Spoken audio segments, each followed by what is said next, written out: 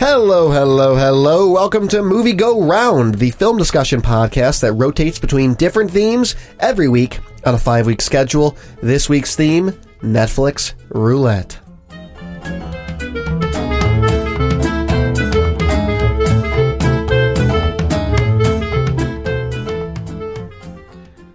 Hello everybody, welcome again to Movie Go Round, your source for film discussions every single week on rotating themes. Again, this week's theme is Netflix Roulette. That means we all spun the wheel and then we pick between the three of those based on what Netflix will randomly give us. My name is Brett Stewart. Joining me, as always, my excellent, superb co-host, David Luzader. How are you doing?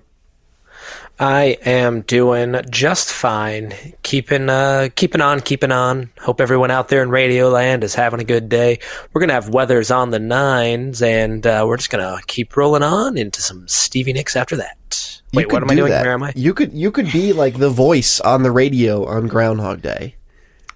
I am. I went to school for broadcast journalism, so it's not out of the realm of possibility for my life. Didn't you go to like the Walter Cronkite School of Broadcasting? Walter Cronkite School of Broadcast Journalism. Wow. Oh, yes. I was looking at that when I was looking at J School. And joining us as well, Nicole Davis. How are you? I'm doing pretty well. I don't have that sexy-sounding bronchial infection rasp that it sounds like David has, but I'm doing okay.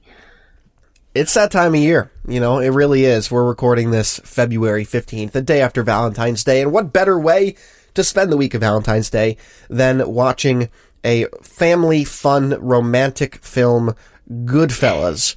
That was, so actually, first of all, let's just point out that for once we got a critically acclaimed Academy Award winning film on Netflix Roulette. Who would have thunk? Yep, that seems pretty unlikely. Though, when I was looking this film up on Netflix, like, it just was reminded me there is some really good stuff on Netflix. And people complain all the time, like, oh, there's not, like, new stuff, blah, blah, blah. But there's, like, a lot of good movies on Netflix. Yeah, absolutely. Yeah, and this is one of them, I think. Yeah, it's just a tricky algorithm. Not everything will come up for you. Sometimes you got to go hunting for it. Very true. Exactly. Well, you can go hunting for this. It's still on Netflix and has been forever, so I'm sure it'll be there when this episode comes out. Goodfellas came out in 1990. It's a Martin Scorsese film. This gritty, kinetic adaptation of Nicholas Pileggi's best-selling Wise Guy is the true-life account of mobster and FBI informant Henry Hill. Set to the true the period rock soundtrack, the story details the rise and fall of Hill, a half-Irish, half-Sicilian New York kid who grows up idealizing the wise guys in his impoverished Brooklyn neighborhood before becoming one himself.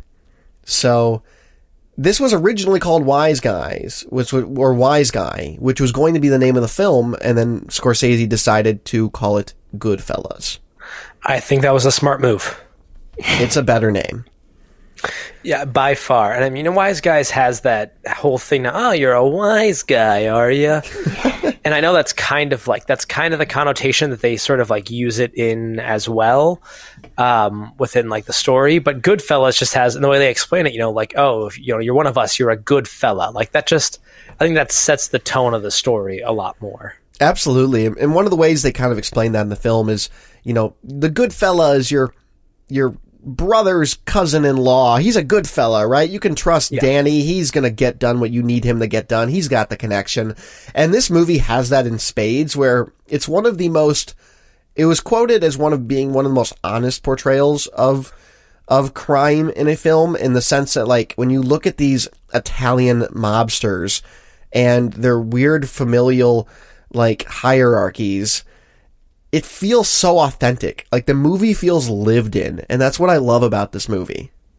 Yeah, we talked last week on The Miracle of Morgan's Creek, where we talked about how sets, like, back in the day would do a lot to, they would look like they were stage sets, essentially, and we complimented that movie for making the world feel lived in. And there was just shots in here where, like, you're following them going down, like, these narrow hallways that, like, are littered with people, or, like, the houses that are overcrowded as they're moving from room to room. And it does feel like, you are in and around all of these people. Yeah, there's this amazing unbroken take where they follow they follow Henry and his then girlfriend through the basement of a Love club. that shot. Yeah. And it's just beautiful as they make their way through the kitchen and around, and they meet like 12 different people, and they all say, "Hey, how are you?" know. Oh my gosh, yeah, absolutely. And there's so much of like casual banter in this movie where it's just like De Niro walking into a bar and having like 7 different conversations in the space of 30 seconds. And all of that feels so natural. And I think part of that is because they really have the all-star cast of typecast mobsters. From Robert De Niro to Joe Pesci to Paul Sorvino. Yeah. Right. And Frank Vincent. If you've seen a movie with mafia guys, you have seen this cast before. Yes. And I actually think it's arguably one of De Niro's best mobster performances. And that's something I wanted to talk a bit about because this is like his ultimate typecast. Like, he's done so much mobster movies. Like, I think there's like 18 or 19 of them when I looked it up. Everything from like The Untouchables to that one Spike Lee movie to like all sorts of stuff. I'm sorry, not Spike Lee. The Scorsese movie that came out like 5 years ago to the new one coming out next year. That's also a mobster movie starring Robert De Niro. Like, and featuring Ray Romano. Featuring Ray Romano. So, like, Hi. The Irishman. He's Italian. The a Netflix original it's going to be, by the way. So I guess like is he the ultimate mobster actor? Yes. The Godfather, of course, that's another one. Godfather. I would say he created the stereotype that is himself, if that makes sense. Well, there's that, and there's like Al Pacino in The Godfather. Al Pacino also in the upcoming Irishman movie, playing a mobster. Yeah. Although Pacino's played cops too many times to really be typecast as a mobster anymore, I suppose. Absolutely. Yeah. And, you know, there's that De Niro face that we all know now, where I just say the words De Niro face and you can picture it with the squinty eyes and like the kind of the elongated top lip. Yeah. Yeah. And I think there's just so much now. There is the joke of Robert Downey Jr., Robert De Niro's gangster. But you forget and you watch like a movie like this and it's like, there's a reason that he is known as that role because he was so good in it. Oh my gosh, yes. I mean, the scene that you mentioned in our Slack earlier in the pre-show, David, where he is walking in and introduced. So our title character, or not our title character, our main character, arguably, who is our title character, Jimmy Goodfellow. Henry Hill. Henry Hill, when he's young, a teenager, and he's starting to get into this racket, idolizes, Jimmy Conway, who is Robert De Niro, Jimmy the Gent, because he is the epitome of cool, right? He is the guy that if he needs a car, 15 different car keys show up, and he has 20 different pads he can crash at night, and he walks into a room and hands everybody a 20 or 100, and everybody wants to be him, and life is not hard. And when that moment happens and De Niro is introduced, it is like the coolest De Niro has ever been, right? Like, he's so suave. Mm-hmm. What I love also about his performance in this movie is that you kind of forget that him and Henry Hill, they're so integrated into this life that they are not like true mobsters, because there's this whole thing about Joe Pesci getting made because Joe Pesci's like true Italian, so he can be like really into the inner circle of the family, and Robert De Niro and Henry Hill, played by Ray Liotta, like they can't ever be that. And kind of when that falls apart, Robert De Niro has this really emotional response to it that is just really well acted and kind of caught me off guard that this like guy who had been so slick but also so stoic and not afraid to mess a guy up is suddenly like emotional, and it didn't feel like weird. It felt like I get it. I connect with that. Yeah, in fact, our 3 main characters, arguably, Tommy DeVito, played by Joe Pesci, and first of all, what is that? I've never really known. It's Joe Pesci. That's what I thought, Pesci. And then Henry Hill and Robert De Niro as James Conway. These are essentially our three main characters, and all of them devolve into madness. This is very much the Wolf of Wall Street trope that Wolf of Wall Street got this from, where it's like, I started off in my meager beginnings, and I beat the man, and I became the man, and I became so popular, I got taken down by the man. And that's what this movie really is, because you have these characters who are so endearing in the beginning, and then Tommy goes absolutely insane. He just starts killing people, like, left and right. Like, the reason that he ultimately gets killed, because as David was mentioning, he is told he's going to get made a part of, like, a full initiate of this, family, essentially. And they kill him because they're getting retribution insane. for, like, the fifth person back that he killed. And in addition to that, you have Henry Hill, who devolves into madness with drugs, and then you have James Conway, who devolves into killing everybody he knows.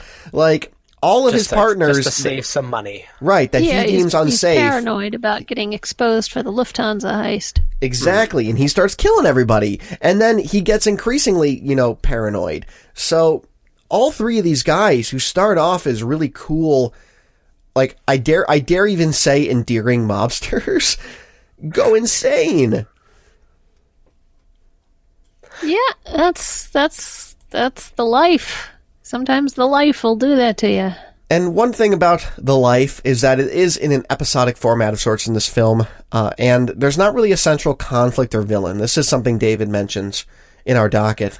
And that's very much the case. You have like really early Henry Hill, then you have teenager Henry Hill, then you have adult Henry Hill wooing his wife, then you have adult angry married Henry Hill, and then finally you have I'm turning in my friends to the FBI Henry Hill. And those are all like vignettes. Like, they're not done in a typical narrative. Yeah, I was thinking of this movie versus something like The Departed, which there is this whole thing about two guys, one guy infiltrating the cops, one guy infiltrating the mob, and them kind of like working up till their like big showdown in the end. And there was no one that Ray Liotta had to kill at the end to save his life. There was no like police officer who like was hounding them down. Like he gets arrested a couple of times, but there's no like that one detective who would in this day and age be played by Michael Shannon. Like, I've got my eyes on you. I'm like Ethan Hawke in Lord of War, a previous film of ours. Exactly. Yeah, they're like that character doesn't exist in this movie, and I think that's for the better. But also, you get sort of near the end, and you're like, oh, I've just been watching someone telling some stories about their life. Right, because it is revealed that as Henry Hill is narrating the story, he's essentially narrating it to a jury. Because what happened to Henry Hill, and this is all a true story, is that he gave up one of his early, mentors, Paulie Cicero, and he also gave up James Conway. And I would argue that they kind of, I don't want to say they become the villains, but it becomes very clear in the last half hour of the movie that James Conway really wants to kill Henry and his wife. So really there's no option but to turn him in for Henry at the end. Mm-hmm. And I really like how blasé the witness protection guy is about whether or not the wife goes into it. He's like, right. I don't really care about you, but like, if you don't go, they're probably going to kill you. Right. And your kids. Yeah. Like, they'll use you to get to him. Absolutely. Which, as time would prove, wouldn't really have been necessary because that guy could not keep his mouth shut. Yes. And it actually, for those who decide to listen to our podcast without watching the films or have not seen the film, essentially, Henry gets sloppy in his later years of being a mobster. He starts trusting people he shouldn't. He starts using phone lines he shouldn't. He starts, leaving tracks that he previously hadn't left. And he previously had championed himself on not leaving. And that ultimately leads to the FBI tailing him and the police tailing him at the end. And ultimately giving him the option to enter witness protection if he ratted out his two colleagues, which he does. Well, the number one problem is he gets greedy. he decides to start dealing drugs on the side, which, the head guy, Paulie, doesn't want him to do. But he also doesn't care because Paulie's getting paid, right? I think they kind of mentioned. I mean, like, he doesn't want him to do it, but as long as Paulie's getting paid, he's not gonna stop him. And there's a very, sad scene to me. It's, weirdly sad, but, so he goes to Paulie when the FBI's on his tail, and this has all hit the fan.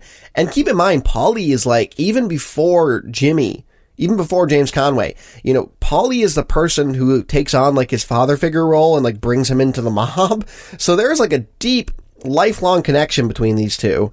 And Paulie's just done with him. Paulie gives him $3,100 or something like that and just says, this is it. I'm turning my back on you. We're done. And frankly, that's kinder than what Jimmy tries to do. Because Jimmy by far tries to kill his wife, lure her into a room with free dresses, which fortunately she's smart enough to walk away from. And, and then in addition to that, he tries to send Henry down to Florida to kill somebody for him with one of the other mobsters, when most assuredly that mobster is going to kill him down there. That's the reason they're going down there. And obviously he doesn't go. He goes to the FBI instead. So, yeah, his colleagues really turn on him in the end. Yes, they do. And I don't feel bad for Paulie because obviously he's not a great guy, but he gave him the money. He he was like, hey, go off. I don't care. But Henry Hill kind of knew if I really want to get what I want, I gotta take down the guy at the top. Right, exactly. I've recently been watching Better Call Saul. Have either of you seen this? No. The first couple episodes. Well, it's really interesting, and there's a whole storyline about a guy. You might remember Tuco if you saw Breaking Bad. Tuco is a really intense, over-the-top drug dealer, and one of his colleagues decides to start dealing drugs on the side, which is different from Tuco's business, and that creates the same distrust between the two of the colleague not wanting his boss to find out that he is a side gig. Anyway, very interesting. Right. Which one of us is dealing drugs on the side of this podcast? Kind of thing that's happening. I vote Nicole. Who's using the RSS feed count? for ill? Yes, Zyrtec counts. I mean, I have to admit, I take 4 different pills a day, but I'm also 45 years old with several chronic health conditions. You peddling that tech? I am. I'm peddling the big Z. Well, let's talk about Joe Pesci. I put in our docket that I love Joe Pesci. I love him and everything he's in. I find him absolutely endearing, and I don't see him as anyone else besides his character in Lethal Weapon. That's all I see him as. Ooh. I really don't like I'm just Joe going to let this Pesci go for a second. You don't like Joe Pesci? Oh! I don't. Okay, let's have it out. Why don't you like Joe Pesci? He's the epitome, or at least, let me say this. I know nothing about the man personally. Could be the nicest guy in the world. But the roles he chooses to play are the short guy who has to overcompensate by drawing attention to himself in some obnoxious way, whether it be in a psychotic obnoxious way or just obnoxious way. All a Lethal Weapon. Usually with a motor mouth. Yes. His characters come with. And it's just, I don't know, I just find it annoying. I also find it really odd casting because he and Henry are supposed to be really close in age. He's, maybe a few years older than Henry. Mm-hmm. And when they meet as kids, it's they look pretty close. Yeah. Robert De Niro was also 10 years older than them. And I love that, when they see him, as a kid and he's, the adult, looks the exact same as when they're both adults. He colors his hair a little bit. To be entirely fair, we did share around a photo of De Niro in The Irishman in our Slack earlier today, and he still kind of looks the same. Yeah, well, they gray up his hair towards the end, and I like them doing that. But, we're supposed to believe that we're seeing Ray Liotta as 21 and then, into his, 30s and 40s, and he looks the exact same. Nah, man, Ray Liotta's got the face of a 45-year-old guy. Maybe he had that at 21. I don't know. But that kid did not look 21 to me. No, he didn't, and neither does his wife. And his wife, played by Lorraine Bracco. Yep, was nominated. And first of all, okay. Well, the Oscars. Let's just play the Oscars v. Nicole on this, because both Joe Pesci and her were nominated for Oscars in Best Supporting Actor and Actresses roles, which Joe Pesci won. There are several Oscar wins in this movie and a number of nominations. So much so that when it came out, it was lauded as one of the best films of the year. But do you know what?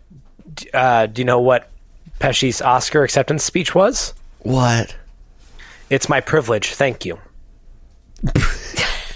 Beautiful. He has the sixth shortest in the Academy's history. That's sixth shortest. It's not even 6 words. No. Let's see. Wait. The shortest 7 speeches are "Thank You," made by Patty Duke in 1963 when she won Best Supporting Actress. "Thank You," made by someone else when he won Best Documentary for The Cove. A few of them said "Thank you very much." And there's one that said "Thank you very much indeed," was all Alfred Hitchcock said when he won his honorary Oscar in 1968, putting him 1 letter longer than Pesci. So what you're saying is that... we're going by letters, okay, not words. So what you're saying is the next person to win just has to say, thanks. Thanks. Yeah, if you want the shortest, you just have to say thanks. And then or just come up to the mic and, wave. Yeah, someone just gives, a nod. If you can find a way to vocalize the thumbs up emoji, I think that'll also be acceptable. I feel like if sign language, if that awful movie that I've been bagging on for the last 3 weeks, something on a train with Clint Eastwood and a bunch of people that were actually there. Oh yeah. If he was to win best director for that, he would just get up there and be like, "Oh, thanks," and then get off. So you know what movie? Maybe he can break it. Look, I'm just going to call it right now. You know what movie we're going to have to watch because it's on Netflix now? What? I'm not even going to say it. I'm going to let our audience do the pain to us. But it is an animated film. That's all I'm going to say. Oh no! No, don't give them ideas. Don't do it. Let's talk about Joe Pesci in this movie. No. Joe Pesci is hard to swallow at times. By at times, I mean how the fact they didn't kill him earlier is surprising to me.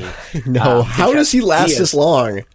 Yeah, he's a liability. And he starts he shoots up that one kid for zero reason, and that kid had to have been connected in some way. And keep in mind, then later kills the kid. Yeah, that's what I'm saying. He kills him. That kid had to be somebody's nephew or something. Or I guess he could have been Ray Liotta and just a random kid. But, oh God, he would have gotten them caught for much worse stuff much earlier, it feels like. Well, I mean, that kid was Spider, played by Michael Imperioli, who's been in a million Italian-American themed films. Yeah, and you just feel so bad for him because he has this one little moment where he's I'm going to stand up for myself. And that results in getting shot by Joe Pesci. Oh, yeah. He played Christopher Moltisanti on The Sopranos for 8 years.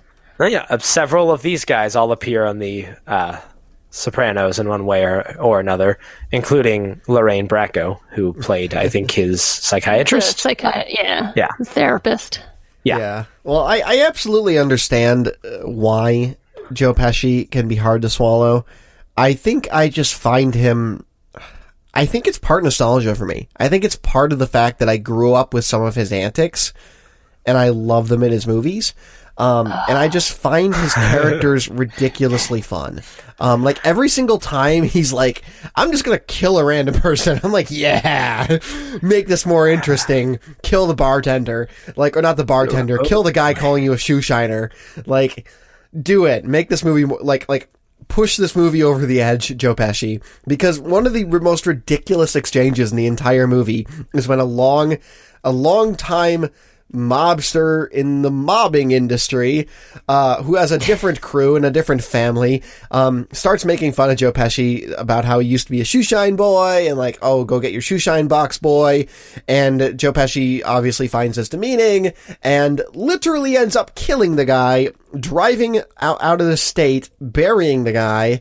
and then having to go back 6 months later because they're building condominiums on top of where the guy's body is, and they don't want people to find him. And all of that is like, yes, just keep doing this. Make this movie more ridiculous. So that's like one moment that kind of took me out of the movie a little bit. And I'm sure if I had been alive, I was alive, but I was 2 years old when this movie came out. If I had been like of this similar age and like, was used to movies as they were at the time, but the blood in this is all bright red and very fake. And like when, he stabs him a couple times, that's really like, that's really visceral and really, then like they walk up and shoot him and there's no, like the guy in the trunk and there's no like blood, like there's no bullet holes or anything. Well, there's blood. I mean there's blood, but they've got him wrapped up in a sheet. Yeah, but like you don't see like there's not any suddenly like new bullet holes or anything. Like it just, I don't know. It felt very like movie fake to me in that moment, which was a little disappointing. Which surprisingly, I can tell you when this came out, it was kind of infamous for the level of violence in it and how visceral it was. So quaint now. It is quaint. In fact, I was about to say that Scorsese actually had to cut 10 frames out of the film in order to get an R rating. It was going to be NC-17. Yeah. Well, I mean, it is so ridiculously quaint. Thing. It could have been rated R alone just for the cursing. No, well, yeah, that too. But and the hard R, that Henry guy that mauls his girlfriend. Yeah, see, that was real and hard to watch. And, that part was a little difficult to. Yeah, that was uncomfortable to deal with. I think Joe Pesci getting shot in the head and seeing his head explode was uncomfortable. Yeah. So there are moments of discomfort in this movie, but in the grand scheme of things, you can probably find this airing now on Fox. Like it's, it's much more quaint than our modern mobster movie. And they shoot him in the face so his mother can't have an open casket funeral. His mother, by the way, I was just going to say this. Yep. Yeah, Martin Scorsese's mother. Really? Yep. Yeah. Oh, that's lovely. Which I mean, they have the same glasses, so it makes sense. And then let's also talk about the famous shot in the diner. Now, which shot are we talking about, Nicole? Yeah, I was a little unsure about that. It's fairly near the end. Henry knows that Henry's about to confirm that Frank wants to whack him. That not Frank wants to whack him. That Jimmy wants to whack him. Oh, yeah. He goes to meet Jimmy in the diner. They sit in a booth in front of a window, and it's subtle, but the camera pushes in closer to the table while someone's pulling the focus back, so the background behind them gets bigger as they start talking, and he's making this realization that Jimmy wants to kill him. So that's called a Zolly shot. It is a zoom shot on a dolly. They are awesome.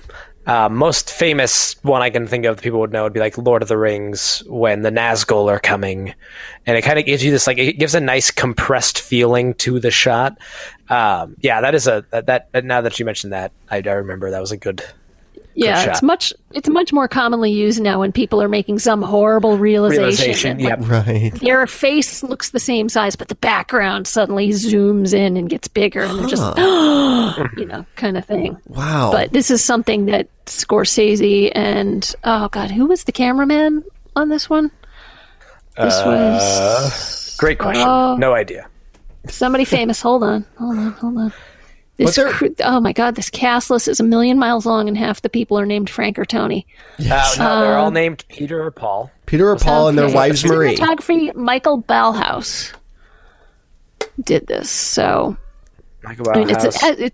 It's beautiful. I think it might have been The Departed. The Departed. Okay. Well, I think he did a bunch of stuff with Scorsese. He did The Color of Money, The Last Temptation of Christ, The Age of Innocence, Gangs of New York. You know what's funny? When I mentioned The Departed earlier, I 100% forgot that it was also a Scorsese movie. Oh yes, it is. It absolutely is.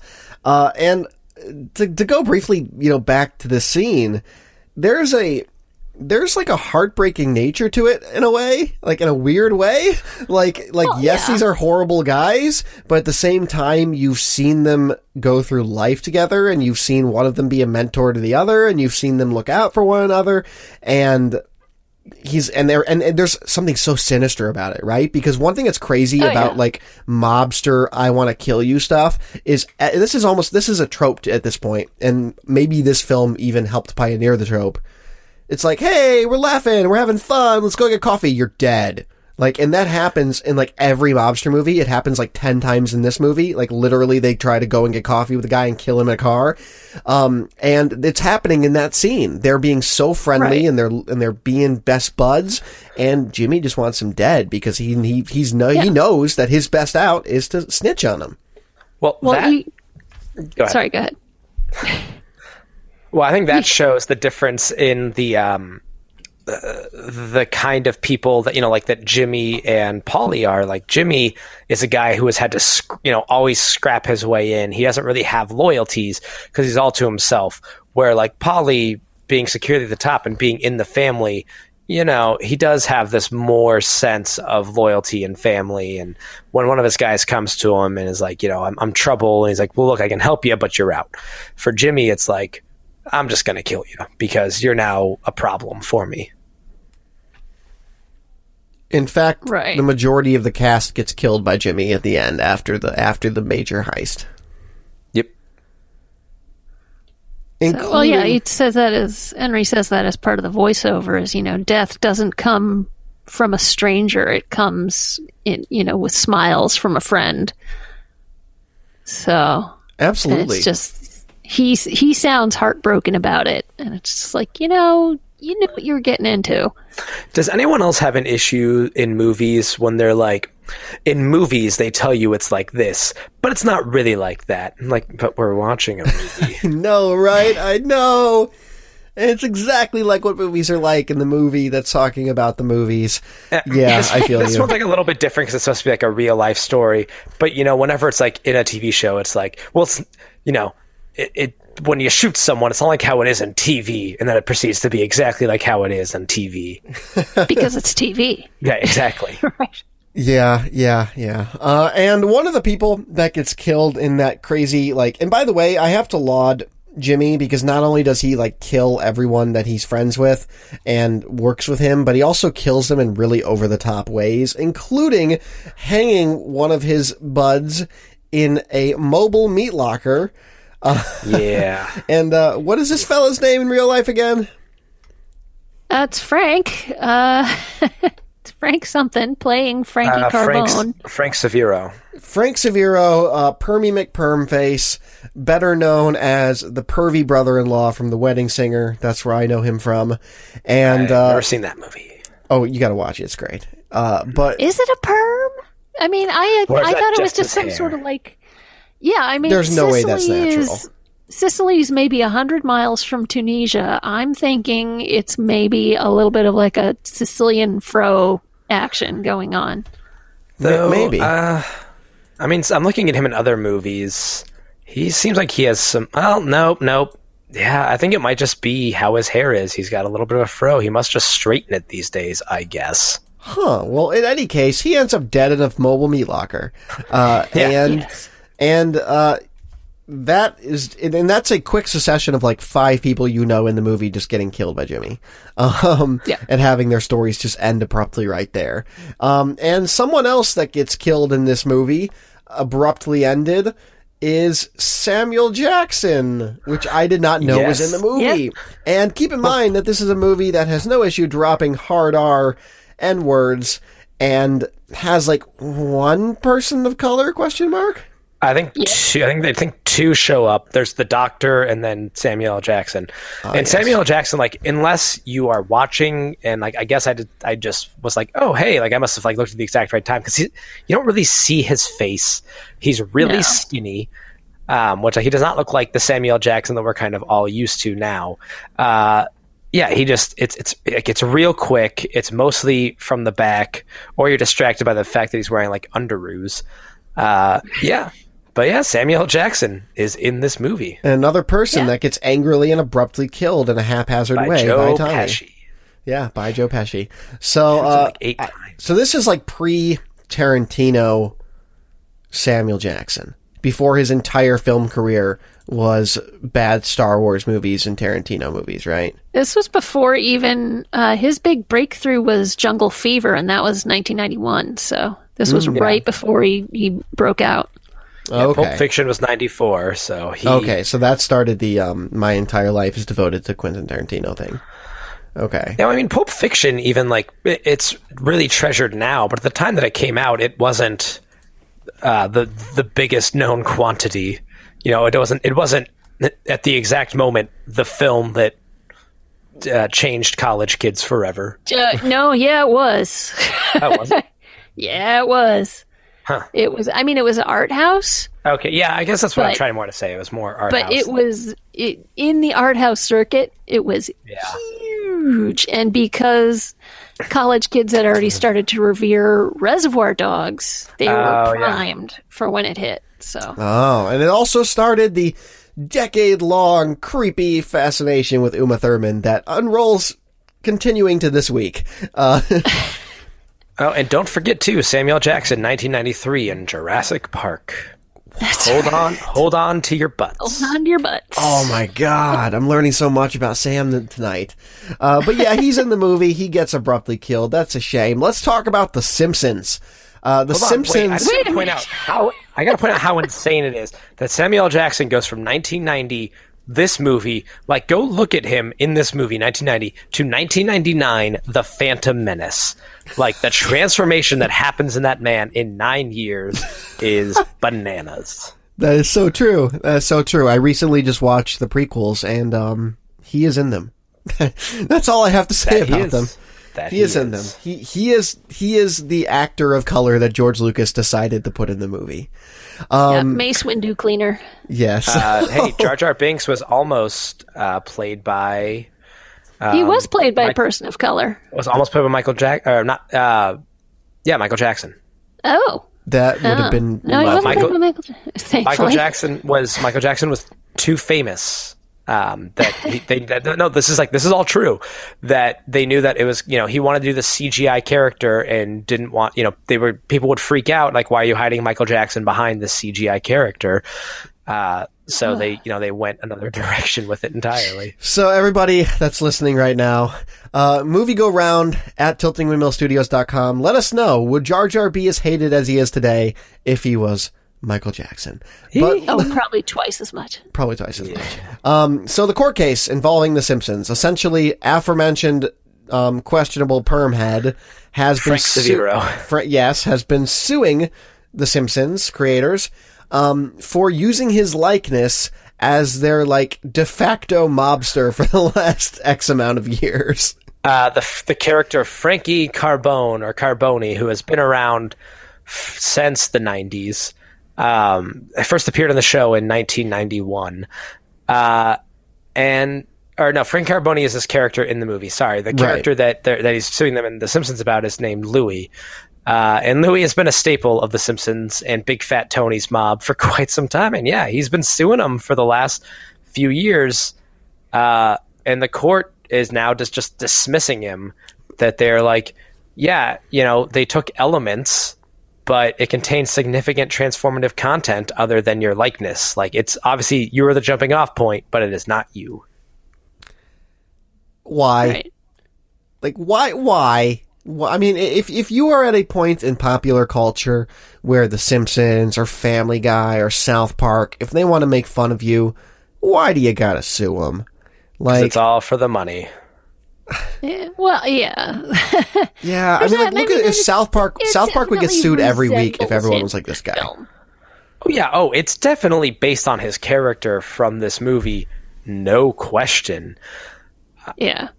Apparently, one of the Simpsons writers lived next door to him during the late 1980s. So that's really, really funny. But man, Louie is such a great character. There's actually a great episode where Bart ends up as their bartender. He becomes which is very heavily influenced by this movie. If you watch it, it's really funny. And actually, after while watching this movie, I at first thought that Louis was supposed to be Joe Pesci's character, but it really does look more like Frank Severo, who should just lean into it. Go to Simpsons cons. People would pay money to have him sign pictures of Louis. It's true. It's absolutely true. And a couple other random things I wanted to note. This movie, when it came out, the amount of F-bombs in this movie, they are excessive for the time. Over 300 F-bombs in the movie. 2 per minute. 2 per minute. And almost all of them were improvised. Not a lot of them were in the script. But they just decided to keep them, which I think is fantastic. Over half of them spoken by Joe Pesci, whose mother, after seeing the movie, thought it was great, but asked if he had to curse so much. Oh, that's such a mom thing. That is such a mom thing. Oh, I love I'm so it. proud of you, honey. But did you have to curse so much? And then also, in addition, can't show this to your grandmother. Yeah, exactly. I can't. Well, Peggy was going to see this movie, but I can't tell Peggy to see this movie. Yeah, and then also, there was some potential interaction between people who played these characters and the real men. This has never been confirmed, but it's been long rumored, I think maybe by either the production staff or by De Niro himself, that the real Jimmy called him and was elated that he was playing him and gave him tips for how to play him. And then Scorsese I would not be surprised. Was like, no, that didn't happen. But because keep in mind, one of the interesting things about this movie is it has a title card at the end that says like, Henry's still in witness protection, and until this movie came out. Yeah, and then he went back into a crippling drug addiction before he eventually got back into witness protection after getting arrested again. But he's in witness protection, and Jimmy is in prison to the tune of like 20 plus years. He ended up dying in the early 2000s. And also, Paulie had died the year after this movie came out. Right. So in prison. Yep. Right. So a lot of these guys were like still alive and accessible in some capacity. In fact, I believe Henry Hill was paid for this movie. I believe it because it's based on his book. I believe Henry Hill was paid like $450,000, which probably was mostly spent on cocaine. So, entirely as an average schnook, what is it? It's not even schmuck. It's like schnook. Schnook, yeah. It's a schnook. Okay, first of all, let's have a breakdown of the final scene of this movie. I just want to talk about the final scene of this movie going into the credits. Yes, he's in witness protection. He's an average schnook. That's a word he has decided to use. And he is getting the newspaper. He breaks the fourth wall and stares at the camera, gives this really disgusted look at his mundane, average life, and then gives like this awkward smirk, and then goes back in while solo Sid Vicious breaks into a terrible version of Frank Sinatra's My Way. Which the fact that did not ruin the movie is amazing. Really speaks to the quality of this film. Oh my God. But for some reason, would this have been improved if when they start showing the suburbs, that Dire Straits song starts playing? And like, he looks up, smirks, and that's when it breaks into like the main part of the song. I think we're onto something here. I'm going to recut the end of this movie. I think we are. To be recut to Walk of Life? Yep. Walk of Life. Have you seen that Facebook video, that Facebook page you can like where they take any scene from any movie and add Walk of Life to it? And it works. No, I have not. Oh, it works is lovely. In so many movies. It works in so many movies. But in any case, the solo Sid Vicious, I want to repeat, solo Sid Vicious, not Sex Pistols Sid Vicious, covers My Way on the end credits of this movie to horrible effect.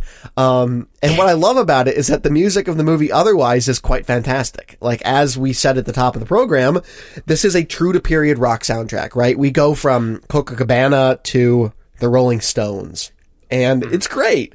And then there's that at the end of the movie. So one thing I really liked about this movie is, they kind of go through some different decades and they mention it, but they don't do that thing that a lot of films do where it's like 1980 and they cut to Ray Liotta and now he's got a mullet. That style didn't really change that drastically. You look at some of the characters and you're like, oh yeah, this is the 1970s. And like when it started getting into the 80s, the decor in their house started getting insane. But they didn't like try to push it with like, now everybody's wearing neon all the time. Right. I appreciated that level of like realism. Definitely. Yeah, absolutely. Though I think there's some communities where very little changes in terms of fashion. Yeah, the mob probably being one of them. Yeah. Right. And Henry, I think, does kind of get like more disheveled as the movie goes on. But you're totally right. Coke will do that to you. Yeah, Coke will do that to you. Yeah. But I do love the music in this movie. I love the way that it's presented, tying in really elegantly with what's happening on screen. I think one of the coolest scenes in the movie is when they like have this long track shot of them walking into the Copacabana. And having the Copacabana guys just bring them out a table and put it right there in the front. Because keep in mind, this is when 21-year-old Henry Hill is wooing his wife. He doesn't look like he's in his 20s, but yeah. Right. It's all to show the cumulative effect of how impressive this is to her. That number one, they're getting in through, they don't have to wait in line at the club. They get ushered right in the door immediately to the back kitchens. As they wend their way through the kitchens, everybody greets Henry. They're like, "Hey, Henry, how are you?" Everybody knows him. Everybody's friendly to him. All the people in the restaurant know him. The owner knows him. The managers know him. The maitre d' knows him. They get a table at the front immediately as soon as they actually go into the main club. Someone buys them a bottle of wine instantly. Right. Dom Perignon, they get instantly. Yeah. So I actually think the character of Karen they kind of drop off on her a little bit. I thought she was great in the beginning, but I think her character kind of just peters out. Well, one thing I find very interesting about the film, her character is that the movie's narrated sparsely by Henry Hill. And then her narration just randomly shows up at times, and it's always about how turned on she is. She's like, if some man handed you a gun and told you to hide it, you'd run, but I was strangely aroused. Maybe that's not the exact wording. Real Southern there at the end. I do not like her voiceover at all. I think it's very flat. She's like, I had to admit, it turned me on. He stood me up. How could he do such a thing? Yeah. I mean, her performance in, her regular character performance, I think is fine. I think she does a really good job, but the voiceover, I think, is awful. Yeah. So, question. We take her, and just as a character in general, and we just fast forward 2 years in history, and just take Marissa Tomei out of My Cousin Vinny, and then just drop her in this movie. It'd be even better, right? Well, yeah, because you could have Marissa Tomei painting a cheese sandwich, and I'd watch it. I wouldn't know why. Painting a cheese sandwich? I love it. Yeah. Now, here's the thing. Another Joe Pesci vehicle. She's putting paint on, or is it a sandwich she is painting on a canvas? So many questions. Marissa Tomei, I'm watching. Either way. Yeah, sure. Isn't she Aunt May now? She is. Yes. Okay. It's weird. I should not be attracted to Aunt May, yet here we are. Well, I mean, I grew up in the time where they were still publishing the newspaper strip, and Aunt May looked like she had swallowed a lemon. Oh, it is still going. She looks like 80. That thing still exists. Oh my god, really? Uh-huh. How is that? I don't know, but it does. Well, I think it's safe to say that if you're like me and you like Joe Pesci in this role, you will be able to have the exact same role offered to you in the form of a lawyer in My Cousin Vinny. So never seen it. Oh, it's great. So cry me a river, buddy. Oh, that's what she was saying that in response to the end thing. Oh, to the end? No. Oh, no. I was saying in response to the end of the movie where he has to live like a schnook. I'm like, yeah. Yeah. Cry me a river, buddy. I know, right? Your life was so hard. You got into the mob and addicted to drugs, and right. You knew what you were getting into. You knew it was all illegal. You knew but you treated it like you were entitled to absolutely everything you ever wanted or asked for or what have you, and all that was required in return was a little bit of loyalty and for you to look the other way once in a while. And that's it. Yeah, that's why, like, these scenes where he's freaking out because someone gets shot near him, it's like, come on, man.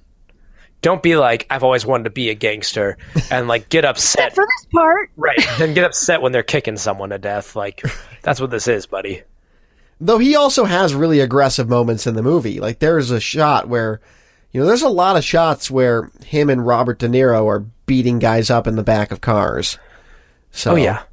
Oh, sure. Yeah, so this movie, and correct me if there's a better movie before it, because there might be. Is this like the de facto, the ultimate blueprint for the rise and fall of a criminal?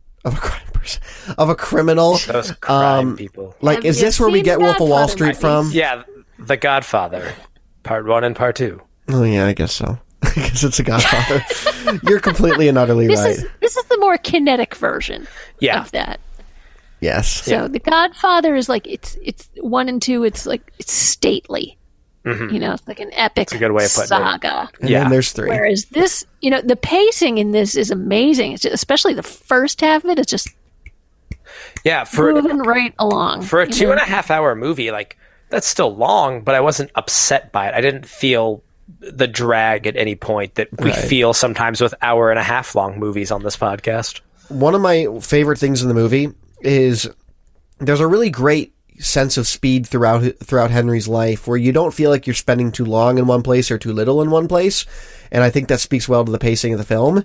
But there's the final scenes, not the last like vignette of his life is the day he gets arrested.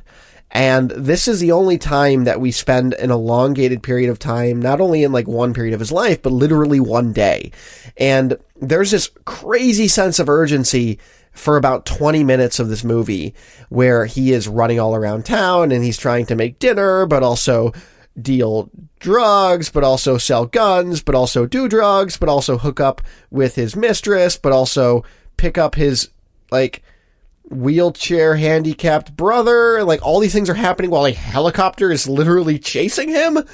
And it's just such You think that would have been a clue. Yeah. You think maybe they were onto him. Right. Just maybe.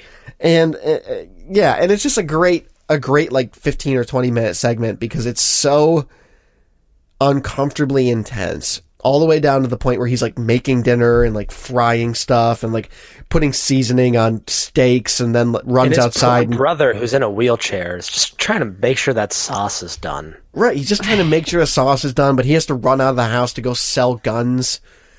And that's another thing he just inexplicably gets into toward the end of the movie. It's just gun running.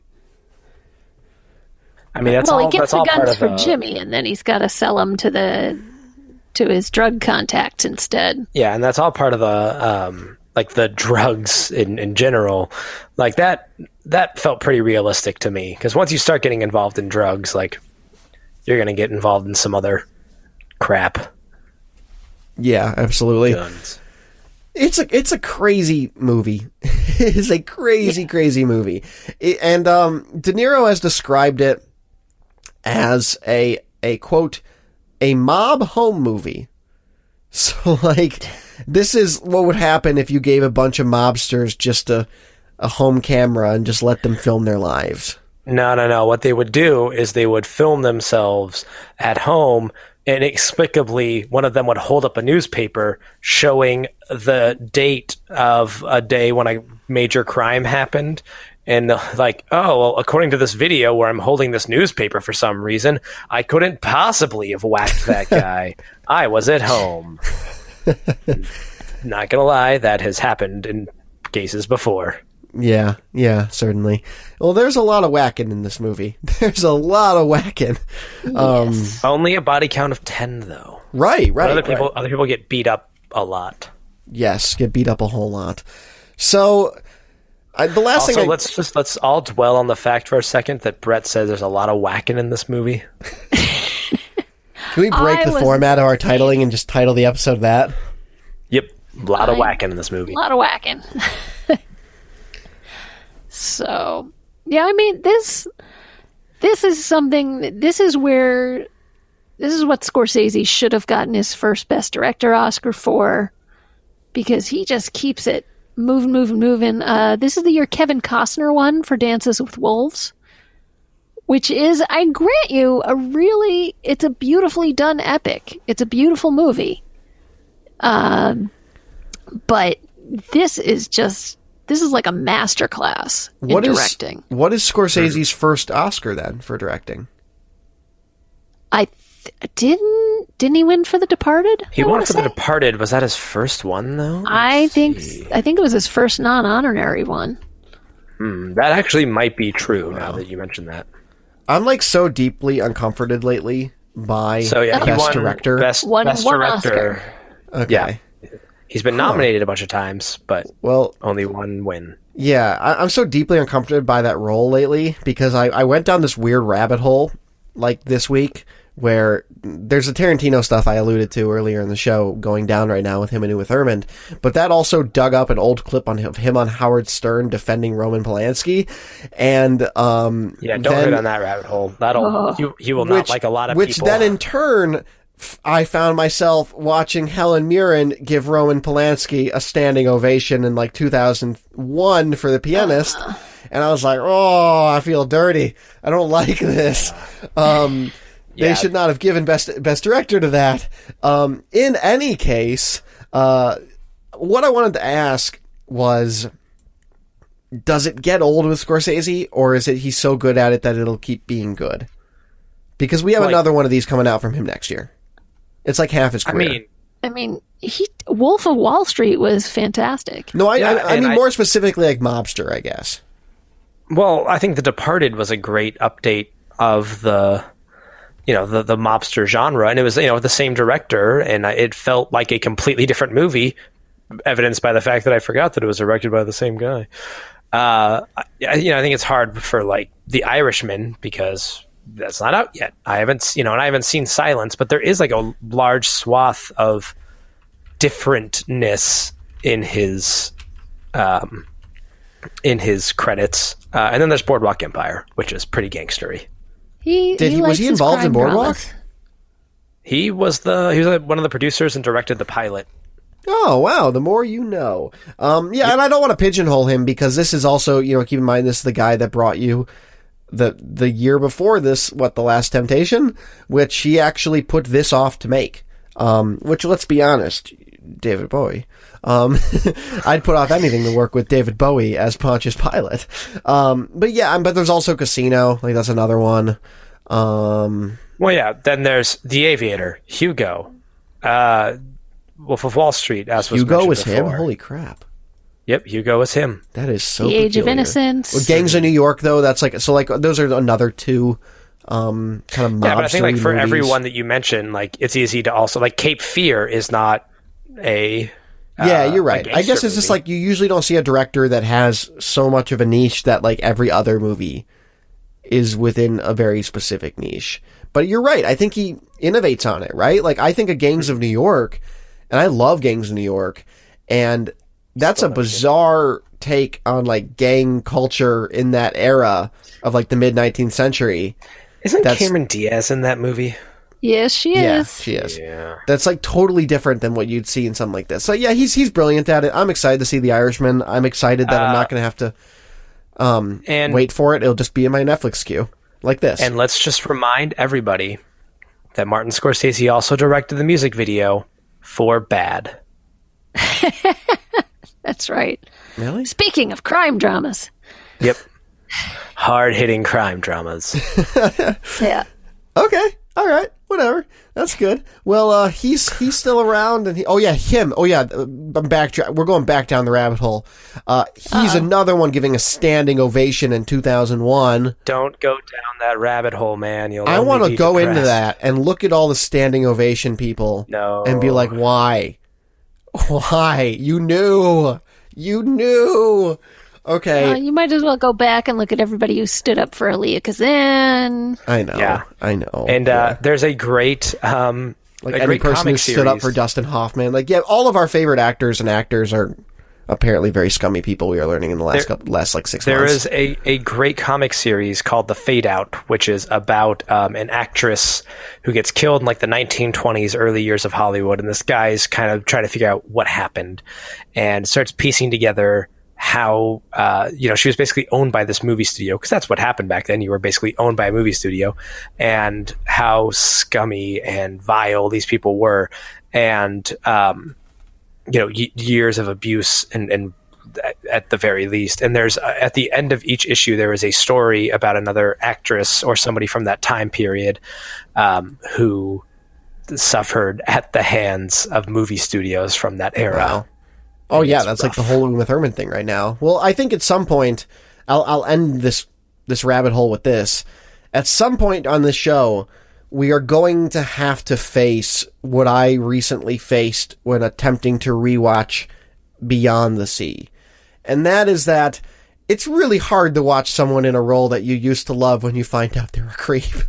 R.I.P. Beyond the Sea. I just can't get into it anymore. Who?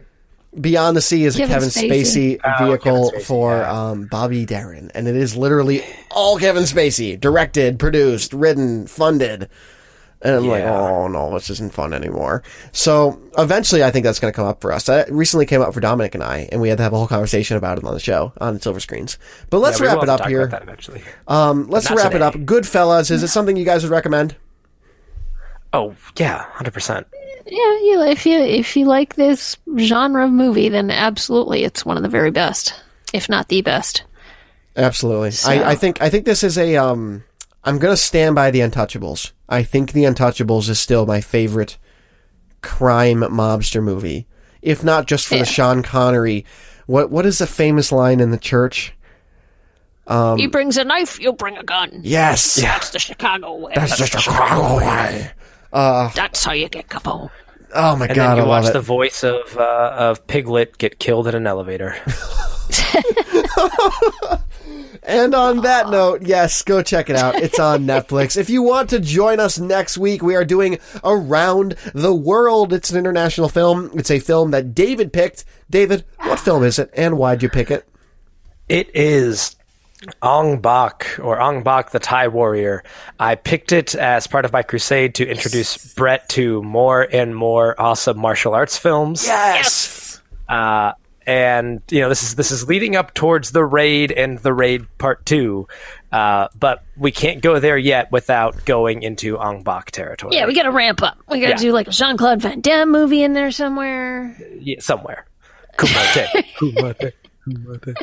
This looks so cool. I'm excited to see this. And for those, if it's still available, it's on Hulu right now. Hulu. Yeah, it doesn't have a ton going on for it story-wise. It's pretty straightforward and basic, but the fight scenes, the action in it is amazing. Fantastic. We'll follow along next week if you'd like to go ahead and do that, and then the week after that will be a Future Classics. Where can we find everybody online? Nicole, what are you up to?